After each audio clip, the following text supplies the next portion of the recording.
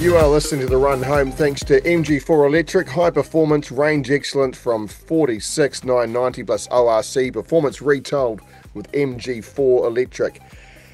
Well, the Blackcaps, their World Cup semi-final hopes, which looked so good, so secure, now hang by a thread after Duckworth Lewis and the Pakistani top order cost them what looked like a dead-set victory after the New Zealanders scored 401 on Saturday night. With one game remaining, the Blackcaps need victory over Sri Lanka and hope Afghanistan lose their remaining two fixtures and Pakistan don't thump England in their final game to advance. And a lot of mathematics working out that one. All is not lost, but 4 straight losses, not exactly ideal prep for what is a must-win game and the knockout phase of the tournament. To discuss, former Blackcap quick Hamish Bennett joins us now. Appreciate your time, Hamish. So even before the rain came in the other night, Pakistan weren't exactly looking in trouble. They were on track to being able to chase down that target at that early stage. That they looked, the two that are in didn't look like they're about to get out anytime soon. Yeah, good afternoon. I don't really have to say much after that intro. You sort of covered everything. It was a great intro there. Well, it's great to have you, Hamish. Yeah, exactly. I think my time's done. I think, yeah, well, it's always hard, isn't it, that Duckworth Lewis? Because you look at it, and when they actually did finish up, they were sort of below the rate of the required rate, and they still managed to win, obviously, with wickets in hand.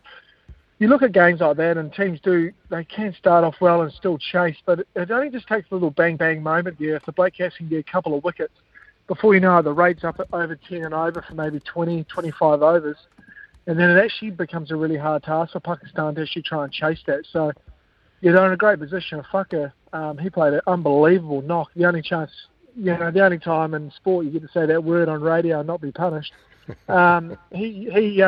He was fantastic, played an unbelievable knock, and probably robbed him of getting maybe a record one-day score for Pakistan as well. But I would have loved to have seen the end of that game just to see what would have happened.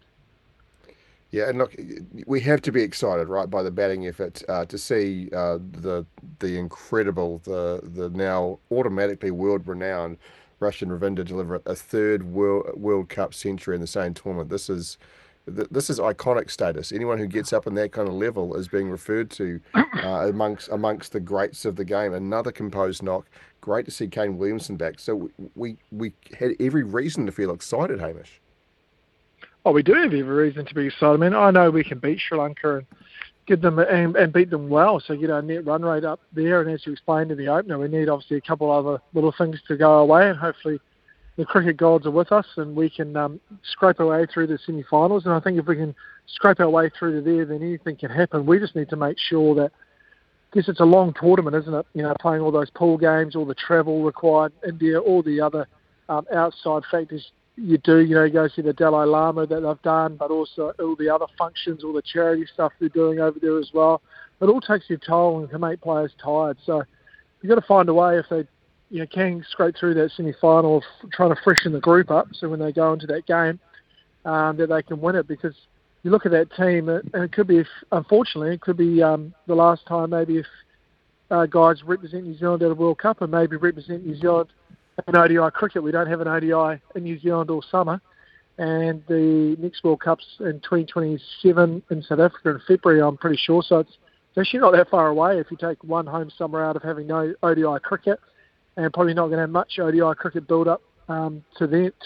So it's probably no point wasting games on players in that time frame who aren't going to be the World Cup. So I guess that's Sam Wells' first big job as selector. Has he got a team in mind that's going to be there in 2027? And how does that look for him moving forward, picking his ODI teams? How much focus would you put on the ODI game at all then? Why not? It's not being played, so do you really start building for that World Cup squad so far out when it's actually just not a focus whatsoever? I think you've got to build towards the age limit of it. I think you need to have a look at a group of guys, 15, 20 men in New Zealand, and look at what age they'll be at 2027. I think if you look at someone like Tim Southey, he'll probably be 39, something like that. So you're probably optimistic that he'll be there. So you've got to look at the group and see their ages and see where they're going to be, especially if you're younger guys as well. You know, someone like Rachin probably wasn't even in the thinking for 2023 World Cup, until Michael Bracewell did his Achilles. You know, that's another name. Well, Will Bracewell be in that mix? Well, who else are the young superstars coming through New Zealand that are Rachin's age at the moment, that are 23, that could be there at their World Cup in 2027, who will be 27, 28, 29 years of age and hopefully performing. So that's Wells's first big job, I guess. Well, let's take a look at what the bowling effort has produced this World Cup and quite frankly in the last few games as well as a priority. There hasn't been a bowling plan that's looked particularly successful. A lot of high scores have been conceded, as well as, of course, the amount that they were looking to concede against Pakistan of 200. Prior to that, we're talking about conceding 357 against South Africa. Australia was 388. India 274. I mean, they're leaking a lot of runs. Is there something amiss, aside from injury, which must be seen as a factor, but the players who are there are capable of much more? Yeah, I think it's pretty tough in India now. How good the wickets are was always going to be the story of the World Cup. The wickets haven't had that volume of cricket on them as a normal World Cups do when you play them in February or March, and spin probably hasn't become, in most of the games, hasn't been as big a factor as maybe one first thought. So I think it's just down to execution. I think the plans are always probably okay. It's just about your execution, I think, and just having more bowling options for us. I think the last game against Pakistan, I was surprised to see Jimmy Neesham not picked, and also an option to be used, especially considering we only played 2 pace bowlers. So once our spin was getting hit, at the end there, we sort of had nothing to go back to because we couldn't use Tim and Trent too early because you needed some of their overs for the back end if it didn't rain. So I always think you need sort of maybe 3 seam options. I know there's Daryl Mitchell there, but he's probably more given the ball in an SOS sort of situation, or if things definitely aren't working. So I think it comes more down to that execution. I think it's definitely a bat-first tournament and then try and defend your score. Looks pretty hard to restrict teams that have been batting first. But one of the best performed bowlers for New Zealand's tournament has been Glenn Phillips. I mean, I know he didn't get any chocolates, very few did, against Pakistan, but he's become more than a circuit breaker. He's been chucked the ball for 10 overs already in a game this so far in this tournament. Yeah, well, he's worked really hard at his bowling ever since he made his debut. He's a pretty talented guy, can throw both arms. Haven't seen him bowl both arms, but he probably can. Obviously, he can wicket keep pretty well. Obviously, power hitter. He's worked really hard at his bowling over the last 4 or 5 years. Hence, he made the move down to Otago. Obviously, wanted to play with his brother, but also wanted to bowl more overs as well. So, and then you've got to give credit to the guy. He's gone out and worked really hard at his bowling to try and become an option.